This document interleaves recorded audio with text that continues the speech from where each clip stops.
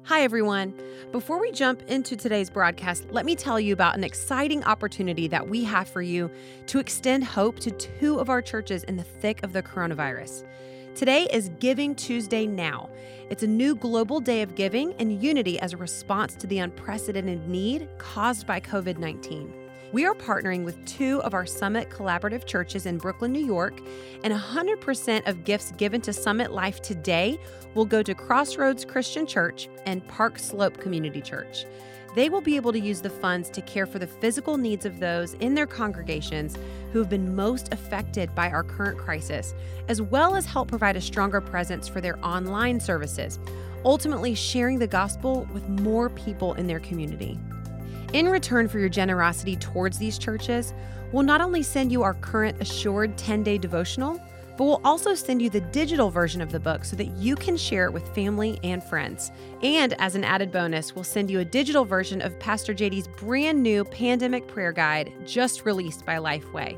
That's for all gifts given today, Tuesday, May 5th at jdgreer.com, or call us at 866-335-5220. Now enjoy today's program. Today on Summit Life, J.D. Greear talks about what it means to be a Christian. I wasn't chosen because I was more moral or more intelligent or part of the upper class. God set His grace on me when I was spiritually a prostitute. I'm not a natural saint. I'm a spiritual prostitute who's been made a saint by the gift righteousness of Christ.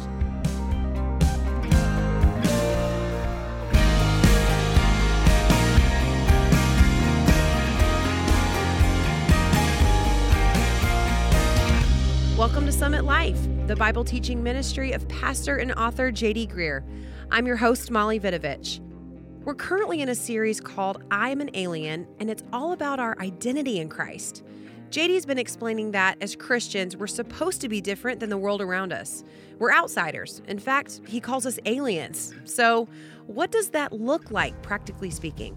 Pastor JD answers that question today. He's talking about who we are, where we come from, and what we do as Christians. So let's get started. Here's Pastor JD. 1 Peter 2:9 specifically is the verse we're going to be looking at. That and the verses right there following. The question that we're going to address today is what role the church should have or ought to have in the world. I recently read a copy of a book that my BFF Tim Keller is releasing. In the book, he gives 4 different attitudes that Christians have when it comes toward culture and politics. Here they are. Number 1, he said, first of all, we've got what we call a pietistic stance right here. They're like, you know what? We're all just going to be raptured anyway, and everything is going to be burned up in the end. So our main focus really ought to be on just converting as many people as we can, as fast as we can. We need to get them out of the world that's perishing and into the church. Hey, what use is rearranging the deck chairs on the Titanic if you know it's going to sink? You spend all the time messing around with this when you know it's going down. Just get people into the lifeboat, and that's the point. That's the pietistic stance. Second group, he comments on what he calls the conservative activist group. This group believes that the problem with our culture, main problem with our world, is that our culture has lost its moral absolutes, its bearings. So what we need to do is recover Christian worldview in our government and in education, and we need to make our society more Christian. So we need to get, for example, prayer back in schools. We need to get God back in the government. Jerry Falwell, Glenn Beck both need more TV programs and that kind of stuff. That's sort of the second group. The third group that he highlights is what he calls the evangelical relevance. Evangelical relevance. Now, these are guys that usually have a lot of piercings, a lot of tattoos. They wear sort of grunge jeans, and they say frickin' a lot, okay? That's sort of this personality. They're like, no. The problem is that the church is too removed from culture. And when we do speak, we're always hostile to culture. We're always talking about how wicked Hollywood is and how depraved the music is. What we really ought to be doing, instead of messing around in politics and speaking up that way, what we ought to be doing instead is speaking up for the poor and the marginalized, trying to get guys like Bono to write more songs and wear Tom's shoes and all that whole bit. All right, Rob Bell for president. That would be this group. All right, evangelical relevance. Here's your fourth group he highlights. It's what we call the counterculturalist group. Counterculturalist. Now this group says we really don't need to be concerned with making the world like the church at all. or trying to reform the world. What we need to do is be meeting the marginalized where they are and shaping a new Christian society in the church. God's arena is not the world. God's arena is the church. So that's where we ought to be focusing, is this counterculture sort of thing in the church. All right, so here's my question. 4 groups. Which one is the right one? Careful, because it's tricky. The answer is there's truth really in all of them. And all of them can find some biblical support, and there's a sense in which none of them really capture the role that God's people are supposed to have in the world. Now, I am not going to answer that question fully today, but it comes very much out of the text that we're going to talk about that begins to form how you should think about these things. This passage will give you the central framework to begin thinking about what role the people of God and the church and you ought to really have in the world. Okay? So again, don't think I'm going to answer this question fully, because that would probably take a couple hour lecture of its own. But this passage gives you the essential components for you to begin to think about it the right way. Okay? Here we go. 1 Peter chapter 2, verse 9. Peter discusses the identity of the people of God and what they're to be doing in the world as a result of their identity. And he does so by giving you several different word pictures. And we're going to look at those and then what they mean for you. All right, so verse 9, here's our first one. But you are here's your first one, chosen race. You underline stuff in your Bible, underline that or write it down. Chosen race. Every race has certain characteristics that define it, correctly? Right? I don't mean just skin color and that sort of things, but cultural things. Every race has distinctions. Every culture has distinctions. This race, Peter is going to show you. This race has distinctions. How you live, what you do with your money, how you respond to people who wrong you, the joy that you have in pain. That's going to be the subject that he's going to talk about for the next 2 or 3 chapters, which we're going to study together. All right? But here is the irony. Whereas the distinctives of other races often lead to pride and division, the distinctives of the gospel do not. They lead, in fact, the opposite direction. You see, again, whatever you think makes you distinctive, you take pride in it, and you look down on people who don't have it as much as you do. I'm not even saying it's bad or a bad statement. I'm just saying that we all got values. We have things that we feel like define our group, and we kind of look down on those who don't have them. So everybody has these defining characteristics that tend to separate the good and the bad, the forward from the backward. The distinctives of the gospel, however, they don't lead to pride, they lead to humility. I give you one of my favorite verses explaining this. I loved it. Every one of these things that Peter says goes back to a description that God gave to Israel in the Old Testament. Every single one of these. All right, so the chosen race one, where God talked about that to Israel, was in Deuteronomy. Deuteronomy chapter 7, God explains to Israel why he's chosen. Because they're like, oh, God, you chose us, you called us. What? Are we special? What is it about us? Why did you choose me? God says, okay, great question. Here it is. The Lord your God has chosen you to be a people for his own treasured possession. Out of all the peoples who are on the face of the earth, he chose you. Oh, wow. Well, why did he choose us? Is it because we're awesome, because we're good looking? Is it because we had great skills? It was not because you were more in number than any other people that the Lord set his love on you and chose you, for you were the fewest of all the peoples. That had nothing to do with how strong you were, because you actually weren't that strong. You weren't that impressive. You weren't that smart. You didn't have that much you accomplished. That's not why I chose you. Oh, I know, God. I know. Maybe even though we weren't that accomplished, maybe it's because we were so righteous. Had such good morals. Our families were so strong. That's why you chose us. God says, I see where you think that, but no, therefore that the Lord your God is not giving you this good land to possess because of your righteousness, because you are a stubborn people. You realize what he's saying to them? You're like, hey, what was it about me that made me chosen? What caused me to be chosen? He's like, there's really nothing about you. Just want you to know that. That would never work, for example, on my wife. Right? Well, why did you fall in love with me? Well, it's not because you're pretty, because you're not. I mean, I don't feel that way. I'm just saying, it's not because you're smart, because, you're kind of dumb. It would never work that way. Now, I will tell you this, in the 10, 11, 12 years that we've been in love, I do it that way, by the way, because I've been in love with her longer than she has with me. I think I have developed a love for her that goes beyond her beauty and her intelligence. I think if for some reason those were taken away, that wouldn't take away my love for her. But that's just not how it works at the beginning. You're attracted to somebody because of some characteristic. Now, I do think I have this kind of love for my kids. In fact, my kids and I have this little exercise at night. Sometimes I'll ask them, I'll be like, does daddy love you girls because you're pretty?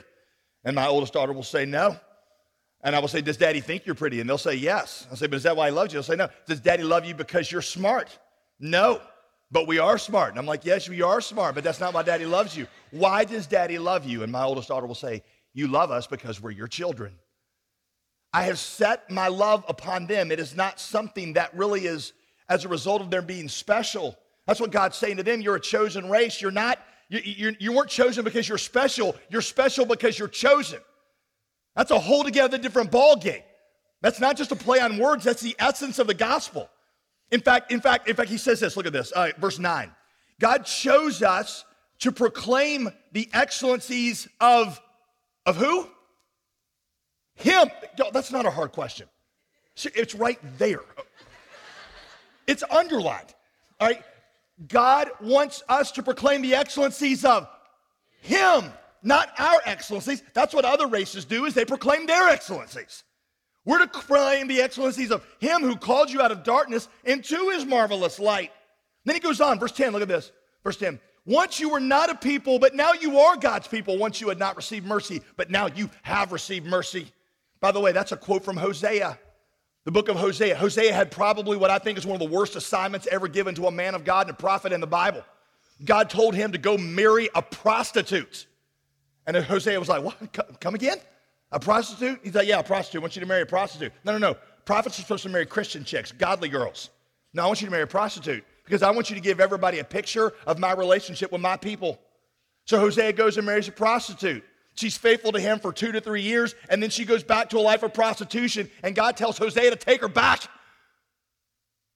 So what he's doing is now quoting this and applying this to the people of God, saying, that's where you were when God chose you. It wasn't because of beauty. It wasn't because of moral perfection. God chose you when you were ugly, deformed, spiritually a prostitute. There was nothing about you that made him set his love on you. And by the way, you didn't even choose him. He chose you. Your heart was so wicked and evil and deformed that it would never have loved God unless God wooed it first and drew us to himself. That leads not to division and pride. That destroys division and pride. I wasn't chosen because I was more moral or more intelligent or part of the upper class. God set his grace on me when I was spiritually a prostitute. I'm not a natural saint. I'm a spiritual prostitute who's been made a saint by the gift righteousness of Christ. And so the gospel has produced the most radically diverse and inclusive community that the world has ever known. You see that in the people that Peter is writing to. Rodney Stark, one of my favorite historians, says one of the distinctive characteristics of the early church was the sheer diversity of it. In the Greco-Roman world, the rich and the poor would never mingle together, but in the church they did. In the Jewish world, in the Roman world, the Romans and Jews would never mix races, but in the church they did. And that's because the Christians taught that we were all poor when Jesus came and poured himself out for us. And there's only one race, the sinful, condemned human race, and Jesus Christ the righteous, who came to die for all people and was not raised as a Jew or a Greek or a rich man or a poor man or a black man or a white man or Hispanic or Asian. He was raised as the Lord of all humanity, whose blood is given for the forgiveness of all people alike. And see, that produced a radically different kind of community. So people say to me, well, Christianity is exclusive. I'm like, every group is exclusive. Every group has defining characteristics by whether you're in or you're out. So yes, Christianity is exclusive, but it is the most radically inclusive exclusivity there has ever been. Because it has nothing to do with accomplishments or characteristics. It has to do with grace that is given to all people and all kind without measure. Right? So they're a chosen race. Here's the second thing. A royal priesthood. You are a royal priesthood. Now let's talk about priests there for a minute. Priests represent God to people, and then they represent people to God. That's the role of a priest.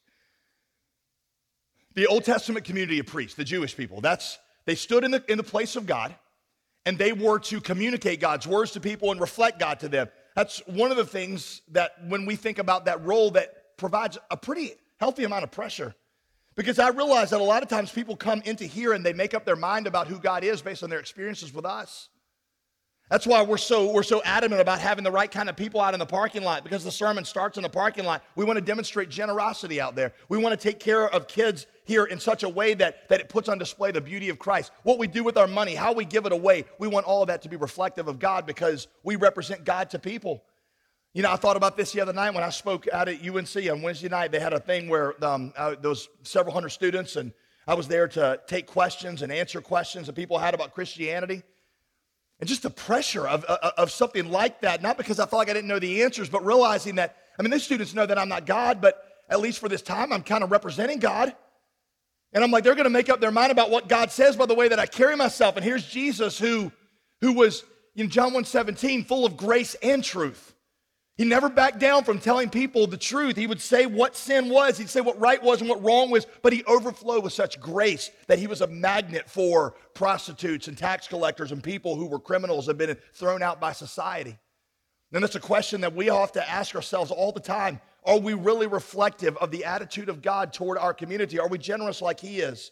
When you got one group of people in a church who are all the same age, same race, same music preferences and styles, right? That's not reflective of who God is, because God didn't create one strata of society. He created all parts of society, all parts of culture. Are we reflective of God to people? Now, priests not only represented God to people, priests represented people to God, right? They would go before God and they would take the cases of people and they would present them to God. There's a great picture of this in the Old Testament. The priest would wear what they called an ephod, which is kind of like a nightie, think nightie, okay? And on that ephod, they would wear 12 stones that represented the 12 tribes of Israel, so that every time they went into the presence of God, these people were on their heart and they were praying for them. Jesus, our high priest, Hebrews says, now has our names written on his heart and even on his hands, so that he is standing in the gap, interceding for us. Okay? That is what we now do with the communities that we live in. I'm representing people to God. God puts me in situations because I am the one who knows him. He puts me between his infinite compassion and somebody's great need and bridges the gap between those things. You ought to do a study sometime. Go through the Gospels. Count up the number of miracles that Jesus does, and then count up the number of those that began not with his initiative, but with somebody else's initiative. You know what I mean by that? Like Jesus' initiative is when he's walking around being like, hey, I'm going to heal you. Bam. All right? Somebody else's initiative is when Jesus is like going one direction and somebody gets his attention and says, no, I need you to come over here and help this. Count up the number of miracles that started that way. I know that what happens in the Gospels, watch this, is that Jesus often responds to the faith of somebody who stands before him and says, sir, my daughter is dying. And Jesus quits walking this way and starts to walk that way and goes over and heals that. That's where you and I are placed right now. That's a concept we teach here all the time called intercessory faith. The idea that I am placed somewhere to stand between Jesus' compassion, and when Jesus doesn't appear to be going this direction, I come up to him and I say, God, here's what's on my heart, and I believe on behalf of this other person, and I take Jesus' power that way. So that's how I want you to start reading the Gospels. When you see these miracles, I want you to read them as you coming up to Jesus to interrupt him and cause him to do what he, and I'm putting all this in quotes, all this do what he wasn't intending to do. Because that's what it means to be a priest, is to represent people to God. And one more thing on priests here, because I feel like people overlook this all the time. Priest's primary responsibility, though, get this, was not anything in relation to people. Their primary responsibility was something in relation to God. When God called these priests out, one of the things they did is they offered sacrifices continually to God. Their first focus was loving and adoring God. This goes all the way back to the Exodus. All right, I tell you that there are two things that we always get wrong about the Exodus. Right, everybody knows the Exodus story. Most people do. The two things we always get wrong about it. The first thing is we've got this image of Moses being about a 6'5" football player with a deep baritone Charlton Heston-esque voice who stands up and says, God says, let my people go. And you're about, whoa, who's that? Let his people go. And I told you that's wrong because, first of all, one thing we know about Moses, we don't know much, but we know that he had a speech impediment, which meant he spoke with like a stutter or a lisp, or he was effeminate or something, but it didn't sound like Charlton Heston. That would have been like, God says, let my people go, or something like that. Something that did not move everyone to fear. Now, the second thing we know is that he didn't say, God says, let my people go. He says, God says, let my people go, come on now, so that they might worship me. His whole point was, I want a people that are going to be for me, which means that the first thing that a priest does has nothing to do with people, it has to do with God. They offer sacrifices to God. I went through the New Testament in preparation for this message and listed out all the things that the New Testament says we do as sacrifices to God. I'll give you a few examples. Romans 12, 1 and 2. It is our bodies that we offer as sacrifices to God. Just because we love him. Not because the world has a need. Just because we love him. The world does have a need. But first and foremost, it is for God. Here's another one. Hebrews 13, 16. Our money. Philippians 4, 18 also. Paul says your money is given. There's a lot of motives Christians have for giving their money, right? What are some motives we have for giving? Well, we want to give because there are poor people who need help. We want to give because there's lost people who need Jesus. Those are awesome motivations. I don't want to dampen them at all. But there's a higher motivation. Motivation is just a sacrifice to Jesus in response to say, I love you, and because I'm giving this up as an offering to you. Hebrews 13, 15. The praise of our lips is a sacrifice to God, which means that when we come in here and we lift our voices and our hands and we worship, we're offering a sacrifice up to God. Americans have such this view of worship that is so self-centered. How do I feel? Do I feel like raising my hands? The point is not how you feel. The point is what he's worthy of. And so we give a sacrifice of praise that is befitting the King of all the universe who died for us. It's a sacrifice. It's first God-focused. Even the people we win to Jesus, Romans 15, 16. Paul says that the people we win to Jesus, Romans 15, 16, are a sacrifice of praise to God. What is the motivation for what you do? What's the motivation? I think of the woman who came to Jesus with the alabaster flask of perfume, who breaks it over Jesus' feet. Jesus didn't need that. In fact, other disciples looked at it and was like, what a waste. You just poured out $10,000 worth of perfume on the ground. That could have been sold to feed the poor. Jesus cares about the poor. We know that. He gave all kinds of commands on it. But in that moment, he said, she did the better thing. Because ultimately, that offering was about love to me. And he says, wherever the gospel's preached, she's going to be talked about because that's the essence of all this. I called out a people for me, and when they worship and they love me, that just brings joy to my heart. What is the motivation for what believers do? Let me ask you this. Why do we go all over the world and plant churches? Why do we give our money at Christmas time so that people the poor can be empowered and that the lost can be saved? Why? Yes, it's compassion. Yes, our hearts break when we see people without Jesus and in need. But there's a higher motivation, and that is just a sacrifice of praise to Jesus of love. Pastor J.D. Greear is calling us to true worship today on Summit Life.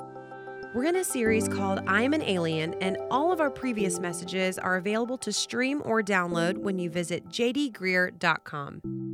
We have such a special treat this week. Not only do we have Pastor JD with us, but he brought his mom with him, Mrs. Carol Greear.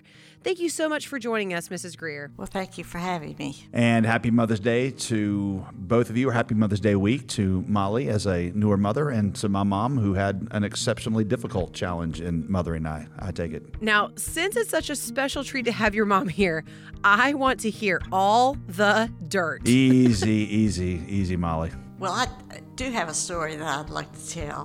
Oh boy. JD never wanted to call anybody his girlfriend. He was dating someone, and it was Christmas time. He went out and got a Christmas present because he wasn't sure what the girl was going to do. And he decided that he didn't need to get anything special because she at this point was not special, so he bought her a neck warmer. Well, she wanted to give you her Christmas present. And so she went and got her Christmas present, and she came out and you opened it. And it was not an Adidas neck warmer. No, it was evidently a very nice sweater. JD said, well, I didn't have your gift here, so we'll have to go to my house to get it. As soon as he got in the door, he got me over in a corner and he said, do we have anything that I could give?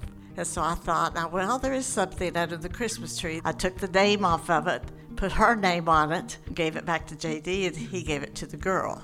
Now, I want to take that and tell the same kind of story, but over in a different direction. JD was getting ready to go to an unreached people group. A few weeks before he was to leave for that, he was a speaker at one of the camps, and Veronica was a counselor there. He decided that there was something special about Veronica. They went out to dinner and they spent some time together. And then JD comes home and he says, I have met the girl that I'm going to marry. So when he left, my job became to look over everybody's email. Well, Veronica was one of those that emailed, and she emailed him back. After about a year, JD says, Mom, you don't need to look over Veronica's emails anymore. She says okay. He decided on the first day that I was going to marry her. Well, when you know, right? That's right. And it has turned out that way. This is some sweet insight into the life of Pastor JD. So before we go, I wanted to remind you that this is the last week to get a copy of Pastor JD's new 10-day devotional titled Assured. We'll send you a copy with our thanks when you give by calling 866-335-5220. That's 866-335-5220. Or get a copy when you donate online at jdgreer.com. I'm Molly Vidovich, inviting you to join us Wednesday when we'll learn more about what it means to be an alien and to hear more from Pastor JD and his mom on Summit Life with JD Greer.